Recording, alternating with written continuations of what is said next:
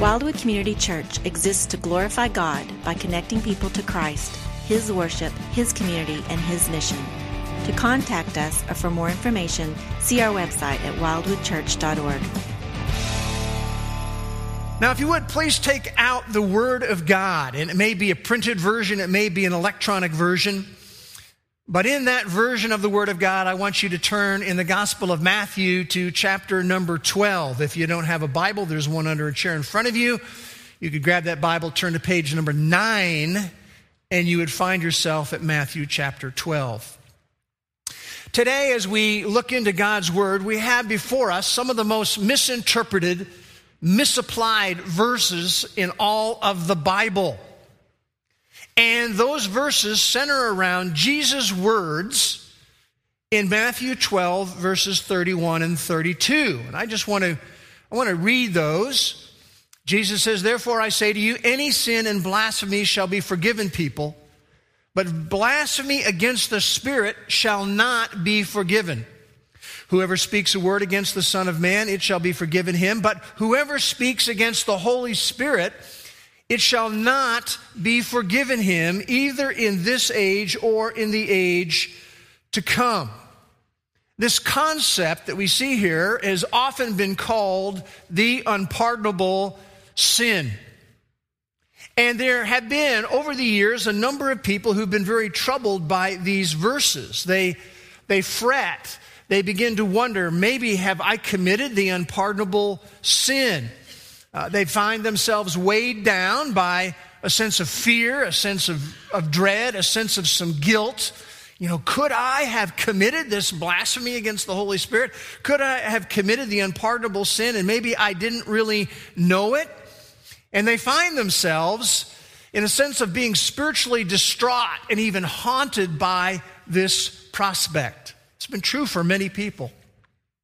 For example, there was an English Puritan by the name of John Child, and he was haunted and had this sense of dread that he may have committed this unpardonable sin.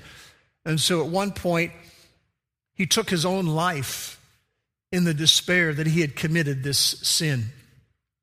When we first started going to Latvia back in the early 90s, at first when it was part of the Soviet Union, and we would have question and answer times, sometimes even with pastor groups. The first 4 times I went, guess what question came up? Matthew chapter 12, verses 31 and 32. They were saying, what is your understanding of this passage? And I don't really know to this day exactly what they were taught historically in that culture. I don't know the interpretation history, but I do know this, it wasn't good because they were concerned. And even the pastors were asking questions about this passage. We're continuing today a series of messages that are entitled First Responders. It's about those who first respond to Jesus' ministry as it begins to unfold. And the title I have given to today's message is, What Did Jesus Really Mean?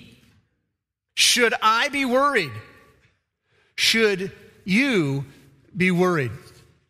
And what I want to do is set up a little bit of context. So I want to read in Matthew 12, verses 22 down through verse 32, and I invite you to follow along as I read. It says in verse 22, "Then a demon-possessed man who was blind and mute was brought to Jesus. And Jesus healed him so that the mute man spoke and saw. And all the crowds were amazed and were saying, 'This man cannot be the son of David, can he?' But when the Pharisees heard this, they said, 'This man cast out demons only by Beelzebul, the ruler of the demons.' And knowing their thoughts, Jesus said to them, 'Any kingdom divided against itself is laid waste, and any city or house divided against itself will not stand. If Satan casts out Satan, he is divided against himself. How then will his kingdom stand? If I, by Beelzebul, cast out demons, by whom do your sons cast them out? For this reason, they will be your judges. But if I cast out demons by the Spirit of God, then the kingdom of God has come upon you. Or how can anyone enter the strong man's house and carry off his property unless he first binds the strong man, and then he will plunder his house? He who is not with me is against me, and he who does not gather with me scatters. Therefore, I say to you, any sin and blasphemy shall be forgiven people, but blasphemy against the Spirit shall not be forgiven. Whoever speaks a word against the Son of Man, it shall be forgiven him. But whoever speaks against the Holy Spirit, it shall not be forgiven him, either in this age or in the age to come. Now, our plan this morning is to look at basically three things. Number one, we want to examine the controversy that these verses bring up. Then we want to look at the clarification of them. And then thirdly, we're going to look at the good news. I don't know if you noticed the good news, but there's good news in this section. So let's begin by looking at the controversy. Now, before we get to verses 22 to 32, I just want to back up a little bit in the context. If you go back to verse 15, it says, after this initial conflict he had with the Pharisees, it says, Jesus withdrew from there. He wanted nothing to interfere with a journey that he was on, which was a journey towards the cross. And many people followed him as he withdrew, and he was healing them. But notice in verse 16 it says, he warned them not to tell who he was, to keep quiet about who he was. Why did he do that?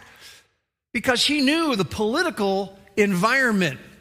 He knew that if people began to get behind him, that it could start this groundswell where they wanted to rally around him as the political deliverer of the nation. That isn't really the reason why he came. In John chapter 7, Jesus often would say, my hour has not yet come. And so he didn't want anything to distract to his journey on the cross. But a little while later, verse 22, a demon-possessed man who was blind and mute was brought to Jesus. Now, this man had a trifold problem. He was demon-possessed. He was not only demon-possessed, he was blind, and he was mute. He could not speak. Whether those second two things are related to the first, for sure, we're not really clear on it. But he had a trifold problem, and Jesus had a trifold solution to the problem. In fact, again, this points back to him as Messiah. In Isaiah chapter 35 and verse 5, it predicted that the Messiah would do these kinds of things. And so this man was brought to Jesus, and Jesus healed him. Not only did the demon leave, but the mute man was able to now speak, and he could now see. Now, this is a noteworthy miracle. And while it is noteworthy, Matthew does not really focus on that. Instead, he focuses far more on the reaction to the miracle. Look at verse 23. It says, all the crowds were amazed. This is very strong language in the original. All the crowd was astounded. We would say in our language, they were blown away by what they saw happen. The demon came out. The man could see. He could now speak. And so they're all amazed. They're all blown away by all of this. And so they began to have these thoughts. This man cannot be the son of David, can he? Now, by the way, the phrase, the term, the son of David, is a Messiah term. It's a title for the Messiah. This guy that we see out here doing these things, he cannot be the Messiah, can he?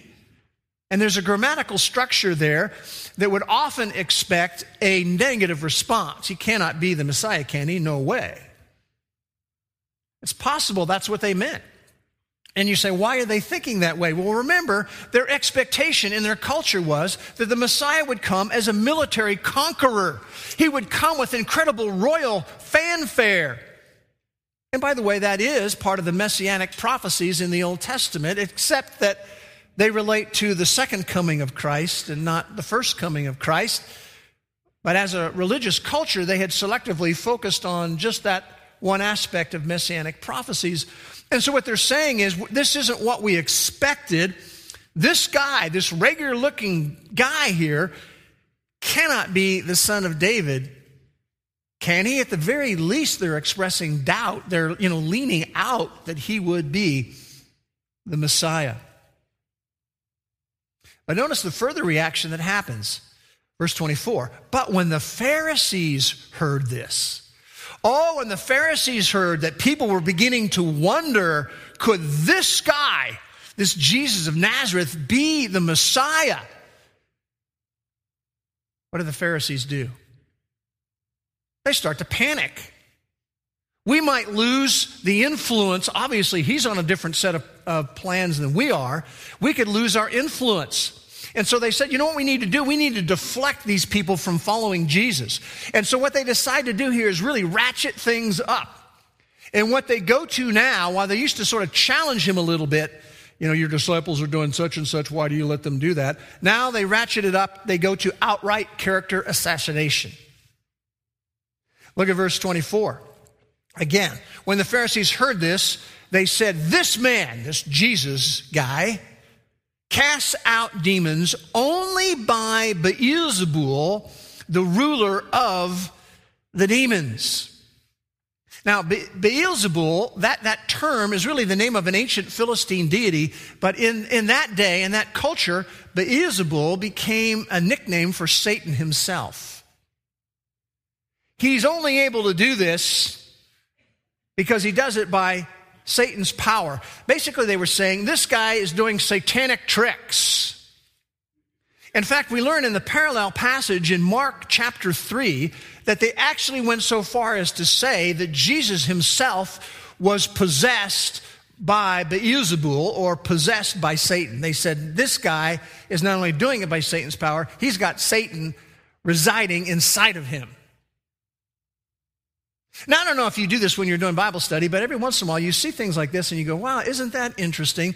I wonder if the critics of the supernatural nature of the Bible ever look at a passage like this.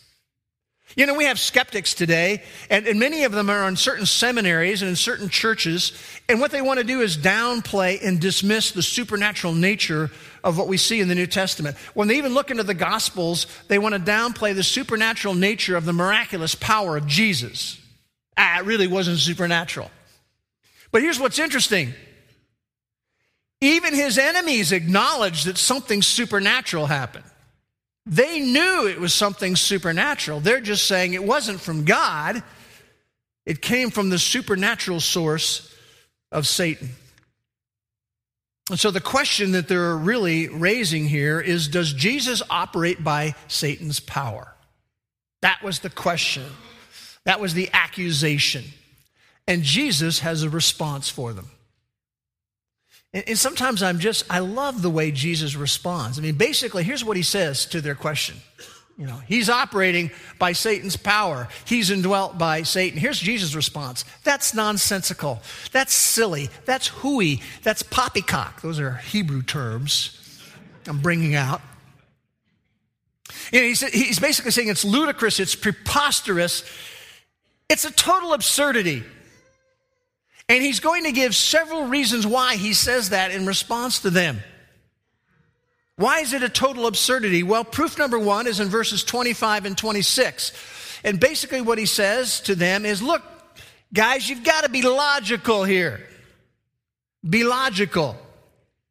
Notice verse 25, knowing their thoughts, Jesus said to them, any kingdom divided against itself is laid waste. Any city or house divided against itself will not stand. Just be logical.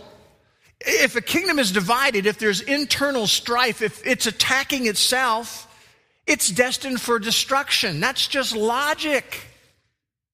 And he goes on to say, a house divided against itself, or a city divided against itself, will not stand.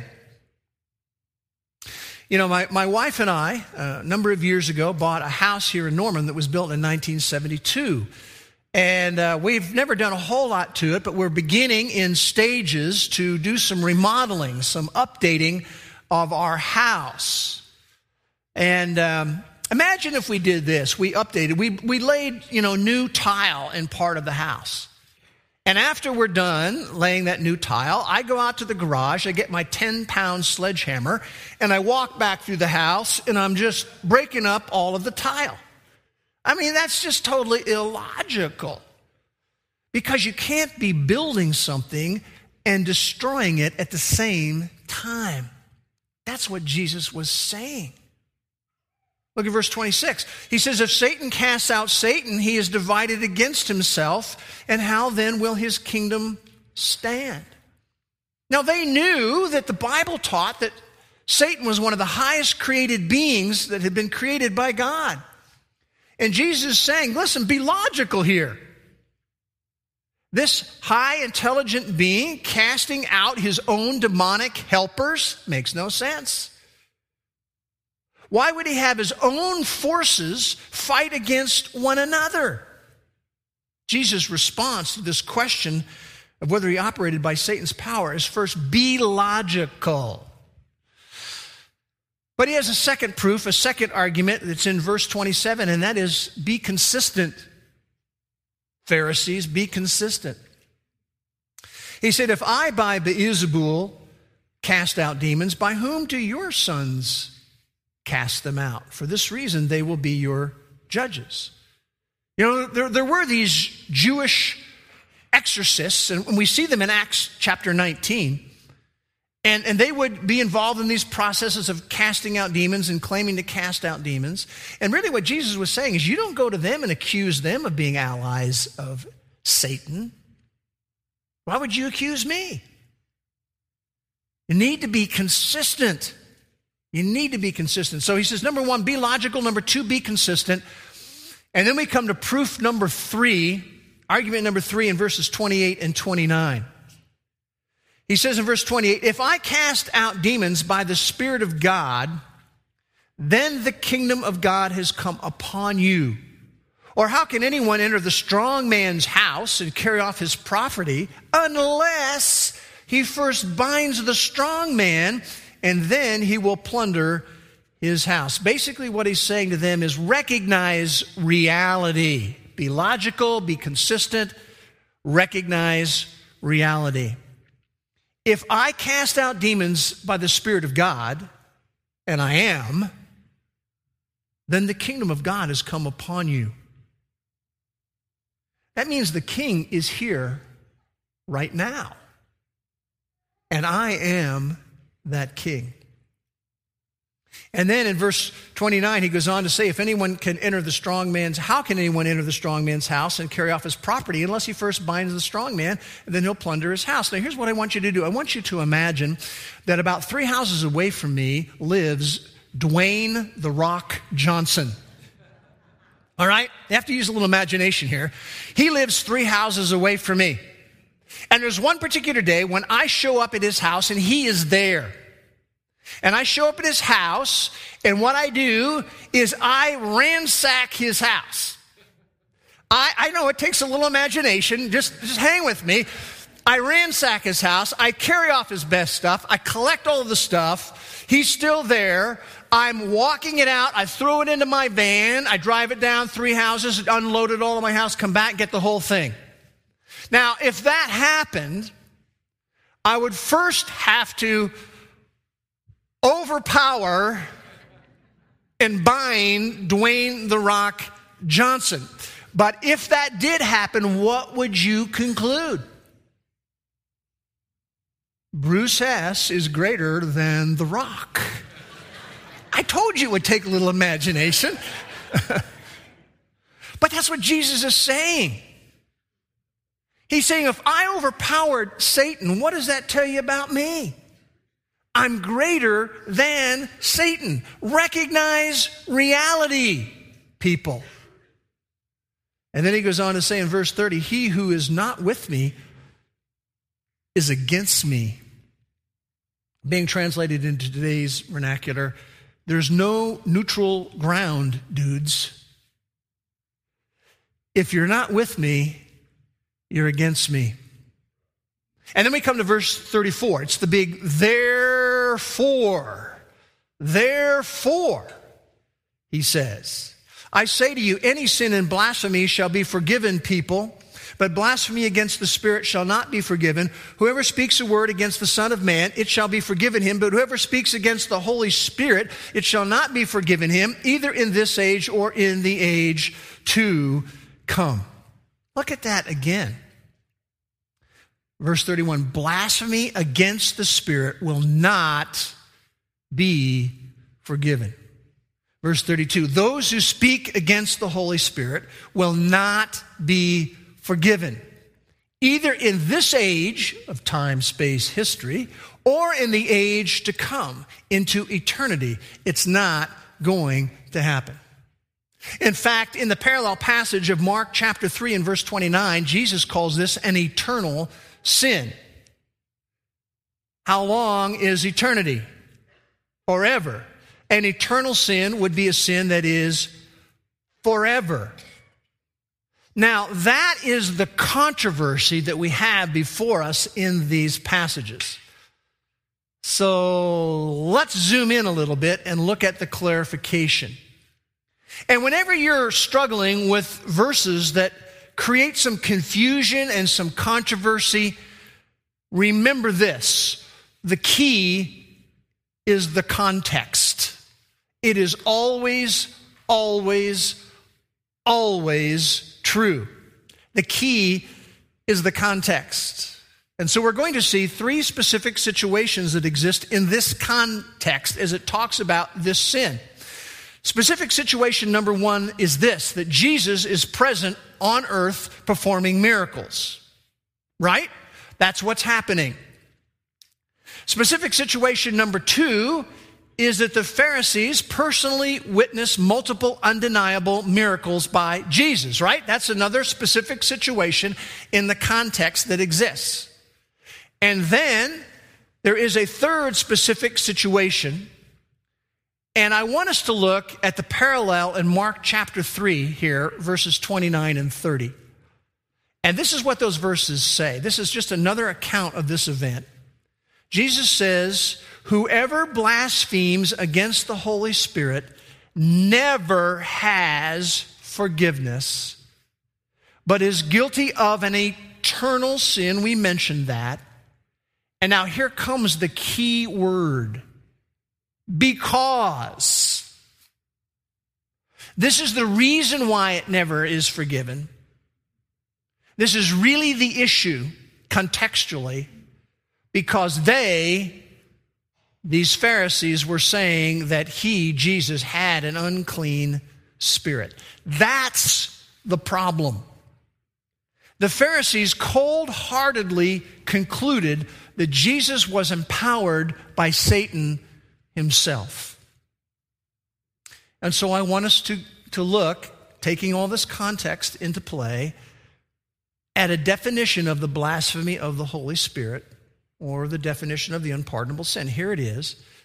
It is the blatant rejection of Jesus' earthly ministry, attributing his power to Satan, after personally witnessing irrefutable Spirit-wrought evidence. That is the sin of the blasphemy of the Holy Spirit. A blatant rejection of Jesus' earthly ministry, attributing his power to Satan after personally witnessing irrefutable Spirit-wrought evidence. This was, men and women, hard-heartedness to immense proportions. This was inexcusable callousness on the part of these leaders. This was as high-handed as high-handed can get. Notice in verse 32 of Matthew 12, he says there, whoever speaks a word against the Son of Man, whoever even speaks negative things against the Son of Man, in his humanity, that's what he was as the Son of Man. He was the God-man. And it's almost like he's saying, you know what, we can understand there might be skepticism about this concept of the God-man, that you have God who's living in a man. I mean, doesn't that get a little confusing to all of us? I mean, how is God in a person, in a human being? I mean, the human being gets hungry, the human being gets thirsty. That's what Jesus did. He got tired. He needed to have sleep. And it's a little tough to get your arms around. And if you're going to speak against the Son of Man and the God-man and the concept of the God-man, that can be forgiven, is what Jesus says. But whoever speaks against the Holy Spirit, whoever has this blatant rejection of Jesus' earthly ministry, attributing his power to Satan after personally witnessing irrefutable Spirit-wrought evidence, when there's that happens, it shall not be forgiven him either in this age or in the age to come. There's no forgiveness. That is an eternal sin, both in time, space, history, and through eternity. Now, remember, we're looking at the clarification here. Let's just make a conclusion. The clarification. Here it comes.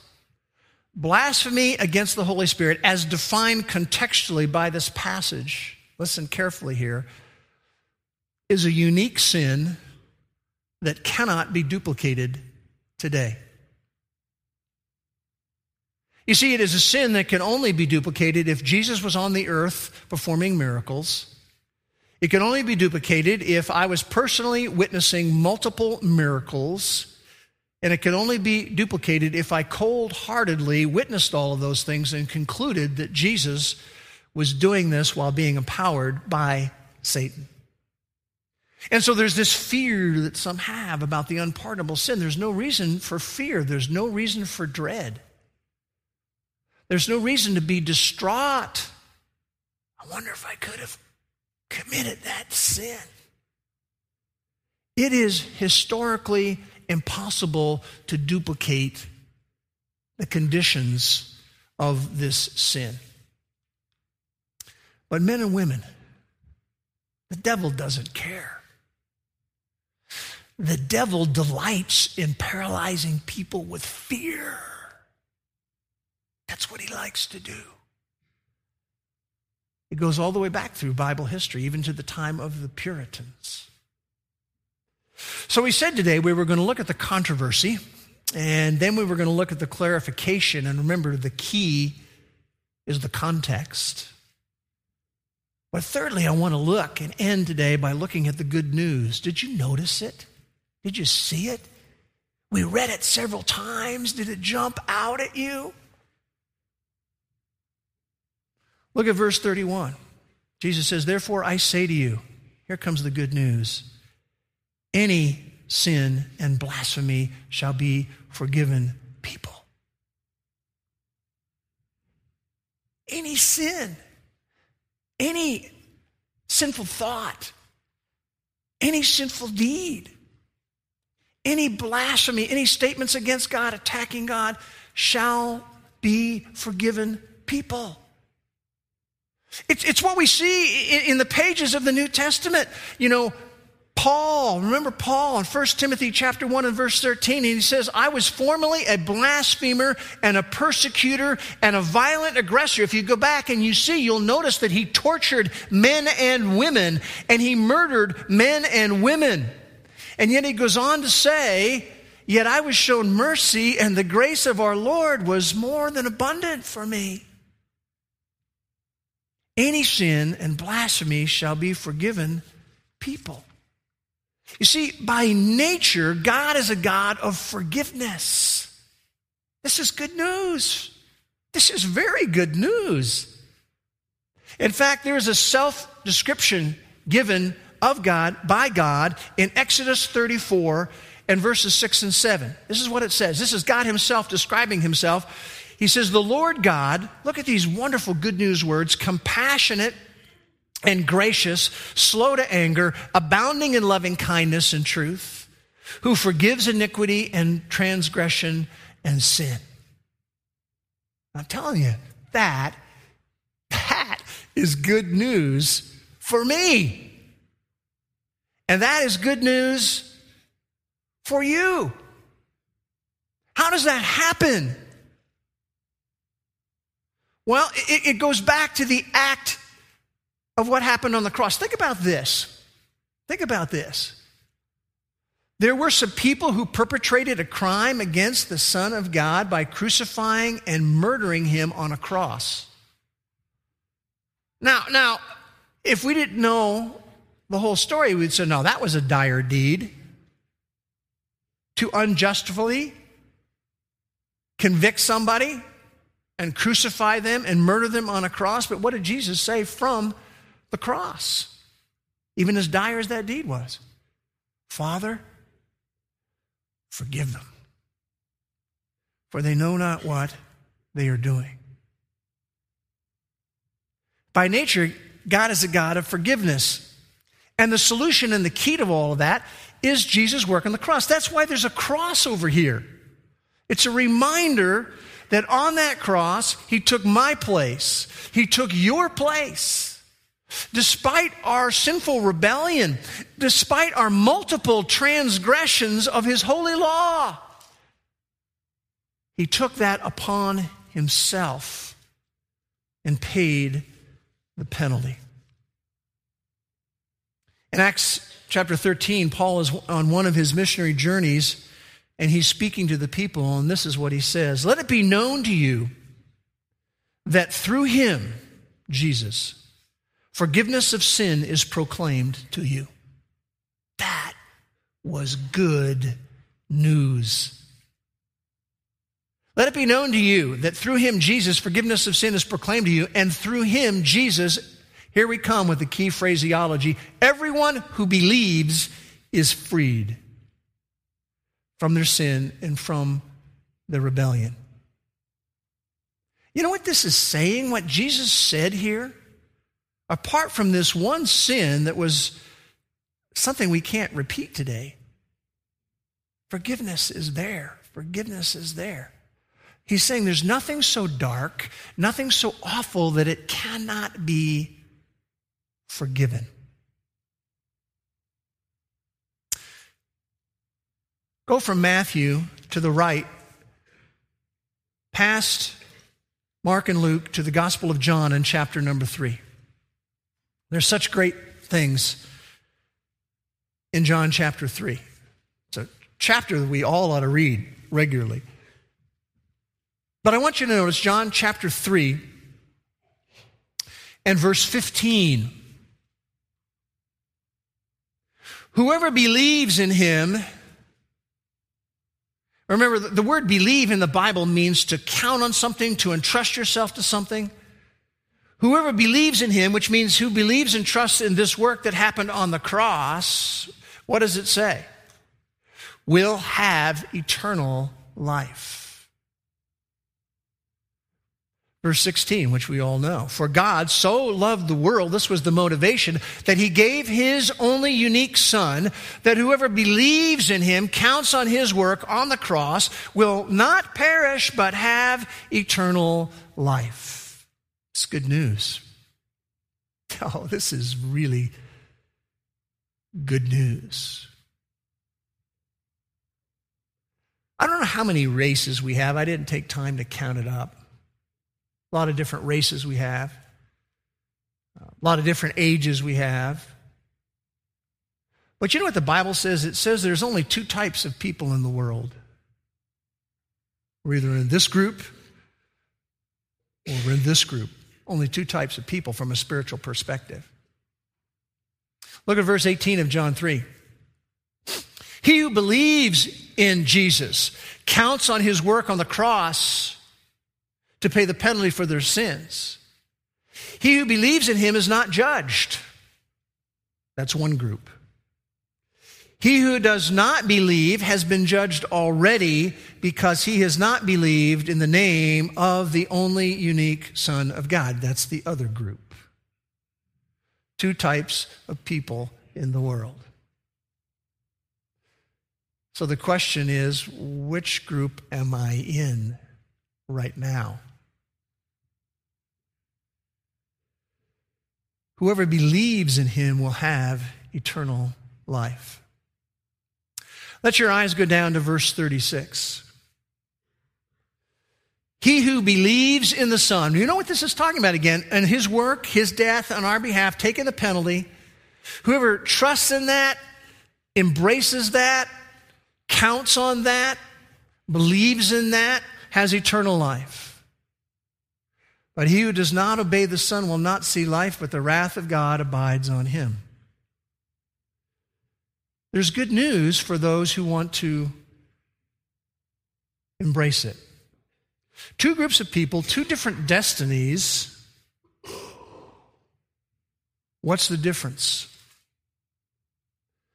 Our destiny, men and women, is in our response to the person and work of Jesus Christ. Let's pray together. Father, we want to thank you again for your word. And Father, anyone who may be listening to me who has never yet made that life decision to trust in the work of Christ, not trying to work their way to God, but trusting on what Christ did, they've never yet done that. Would they realize, even as they're listening to this right now, as it says in 2 Corinthians chapter 6 and verse 2, God is ready to help you right now. Today is the day of salvation. We would pray, Father, that they would make that decision in their heart to put their trust in what Christ did. And then they can move from one group that has no hope and is under the wrath of God into the other group that has eternal life. For those of us who've already made that life decision, Father, we're so encouraged by what it says in 1 John chapter 1 and verse 9, that if we confess our sins, he is faithful and just to forgive us our sins and to cleanse us from all unrighteousness. Such great news. We thank you, Jesus. In his name, amen.